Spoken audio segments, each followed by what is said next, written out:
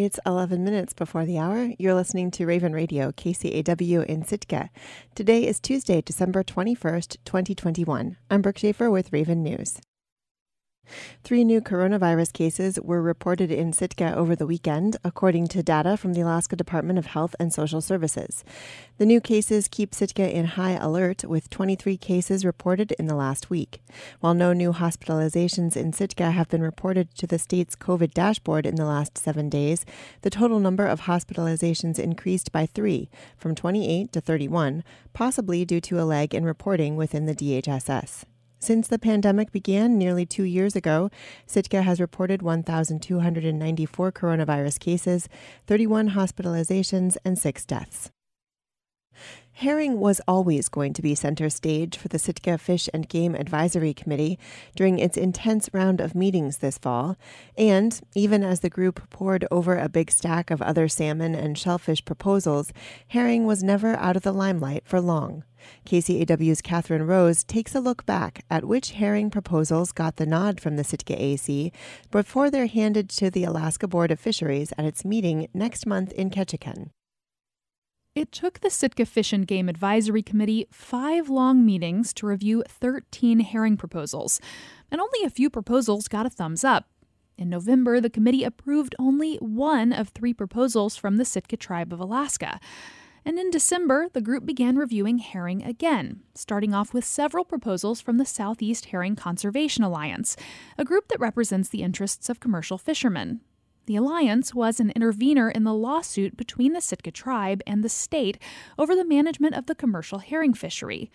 With Proposal 159, the group seeks to change a regulation that requires the state provide a reasonable opportunity for subsistence and consider the quality and quantity of herring spawn on branches when making management decisions about the commercial fishery.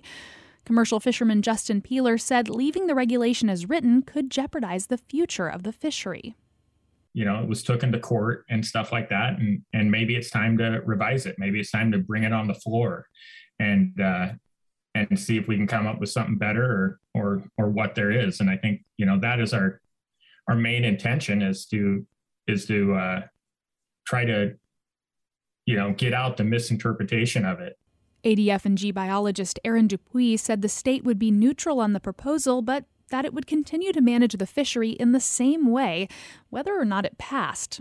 STA Resource Protection Director Jeff Feldpouch said that wasn't a guarantee and the regulation needed to stay in place. This regulation has been in place since 2002. So we're looking at 19 years that it's been in place, and it hasn't shut down a fishery yet. Also, these court rulings came out in 2020, and to the best of my knowledge, we still had a fishery in 2021. So it didn't shut the fishery down. The AC unanimously opposed Proposal 159. It also unanimously opposed Proposal 160, which seeks to reopen some closed waters to commercial harvest. And it unanimously opposed a measure to require subsistence fishing permits in order to harvest herring roe on branches in the Sitka Sound area. While the AC didn't favor the Alliance's 3 proposals, it unanimously supported Proposal 162 to increase the possession limit for spawn on kelp harvest, and it voted 11-1 in favor of Proposal 163, proposed by Charles Olson, which seeks to establish equal share quotas for seiners in the commercial fishery.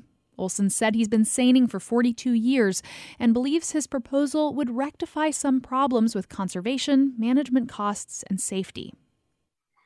All of these problems can be fixed by simply creating a fishery that is equally shared by all of the permit holders.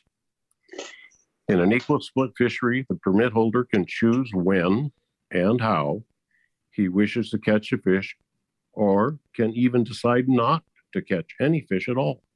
Tension over the management of the fishery is one reason the herring meetings ran so long, with public comment on most of the proposals, many of which saw opposition from the public. Here's subsistence harvester and former tribal councilor Tom Gamble speaking on Proposal 159. I'm going to challenge you in public, each and every one of you on the board tonight, to stand with a spine for the herring, not the people that fish them, not the people who are fighting them in courts, I'm asking tonight for the support of the hearing that we're not ending any fishery. We're saving it. All of these proposals are soon on their way to the Alaska Board of Fisheries for consideration. The board's 2-week-long meeting on southeast finfish and shellfish proposals begins on January 4th in Ketchikan. Reporting in Sitka, I'm Catherine Rose. You can find a full list of the hearing proposals, how the Sitka Advisory Committee voted on each, and the letters of support they've written so far on our website at kcaw.org. The deadline to submit written comments on any proposal is December 22nd. In Juneau, civic leaders are always wary of simmering sentiments to move the state capital to the Mat-Su. One strategy some organizations use to quiet those calls and to keep the legislative process running smoothly is to give away downtown property to the legislature. Since statehood, the legislative branch's footprint in downtown Juneau has gone from a single building to a 5-block complex. Most of the additions were donations. KTOO's Jeremy Shea reports that the latest gift is a 3-story building just across from the Capitol. The property is known as the Assembly Building. It has about 24,000 square feet of space, plus underground parking. The Juneau Community Foundation bought it in August with its Juneau Capital Fund. The local assessor's office values it at nearly $1.5 million. Lawmakers think they can move some support offices there that are currently paying rent for space elsewhere. There's also potential for apartments that could make finding temporary housing for legislators and staff easier. But before working on the particulars, a legislative committee had to vote to accept the gift. And during the discussion leading into that vote, of course it came up. Some people don't want the seat of state government to be in Juneau at all. Here's Senator Laura Reinbold, a Republican from Eagle River. I don't think we need an empire in Juneau. I think that the road system is where the people are, and that the legislature needs to have access to the people. I'm a big proponent of getting the legislature out of Juneau and on to the road system. She had other concerns, unknowns about the old building's condition, unknown renovation costs, and her personal challenge of getting to and from Juneau after Alaska Airlines banned her. For Senate President Peter Micciche, a Soldotna Republican, the potential savings outweighed the unknowns. This is a gift. We're not agreeing to spend a penny, and without spending a penny, we could have a substantial reduction of what we're spending for other space right now. The Capitol complex is in Representative Sarah Hannon's district. The Juneau Democrat says that adding the building won't sway Capitol Move supporters, but she says the potential apartments would make out-of-town legislators' lives in Juneau easier and quiet some of the gripes. There may be savings there, too. Now, when you translate it to specific dollars, it's not a direct equation, apples to apples, because legislators currently get per diem to come here and find a place to stay. Housing is particularly hard to find in Juneau when the legislature meets outside of its regular sessions. The Legislative Council voted 10-4 to accept the property. Since then, Representative Hannon has been leading a subcommittee working on the specifics of what to do with the building. It still has some rent-paying tenants with leases that expire next November. Hannon says significant changes or office moves are unlikely before that. In Juneau, I'm Jeremy Shea. A new proposal would cut most of the amount of money Alaska lawmakers receive to cover expenses to live in Juneau during the legislative session. A member of a state commission that can change legislators' pay proposed on Thursday that their expenses be limited to $12,000 per year. Legislators have averaged nearly $30,000 in session expenses, known as per diems, over the last 12 years. Lee Cruz, a member of the State Officers Compensation Commission, made the proposal. He says legislators are paid too much.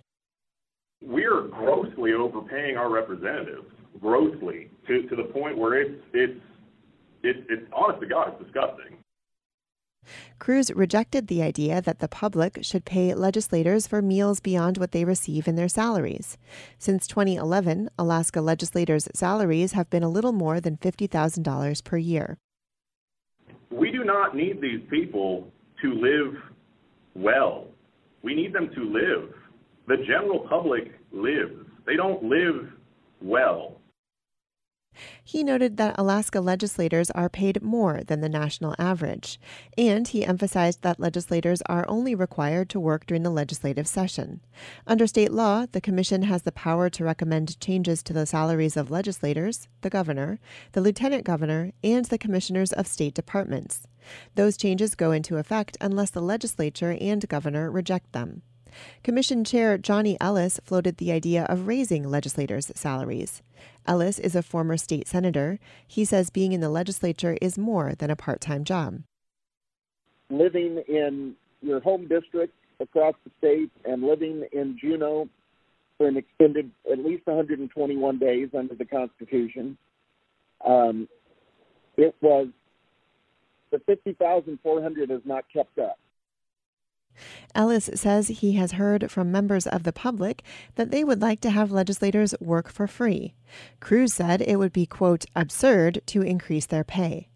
The commission will hold its next meeting on January 4th. The deadline for it to propose changes to the legislature is January 28th.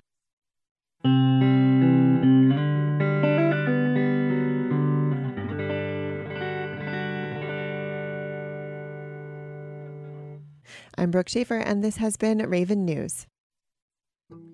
This is Morning Edition.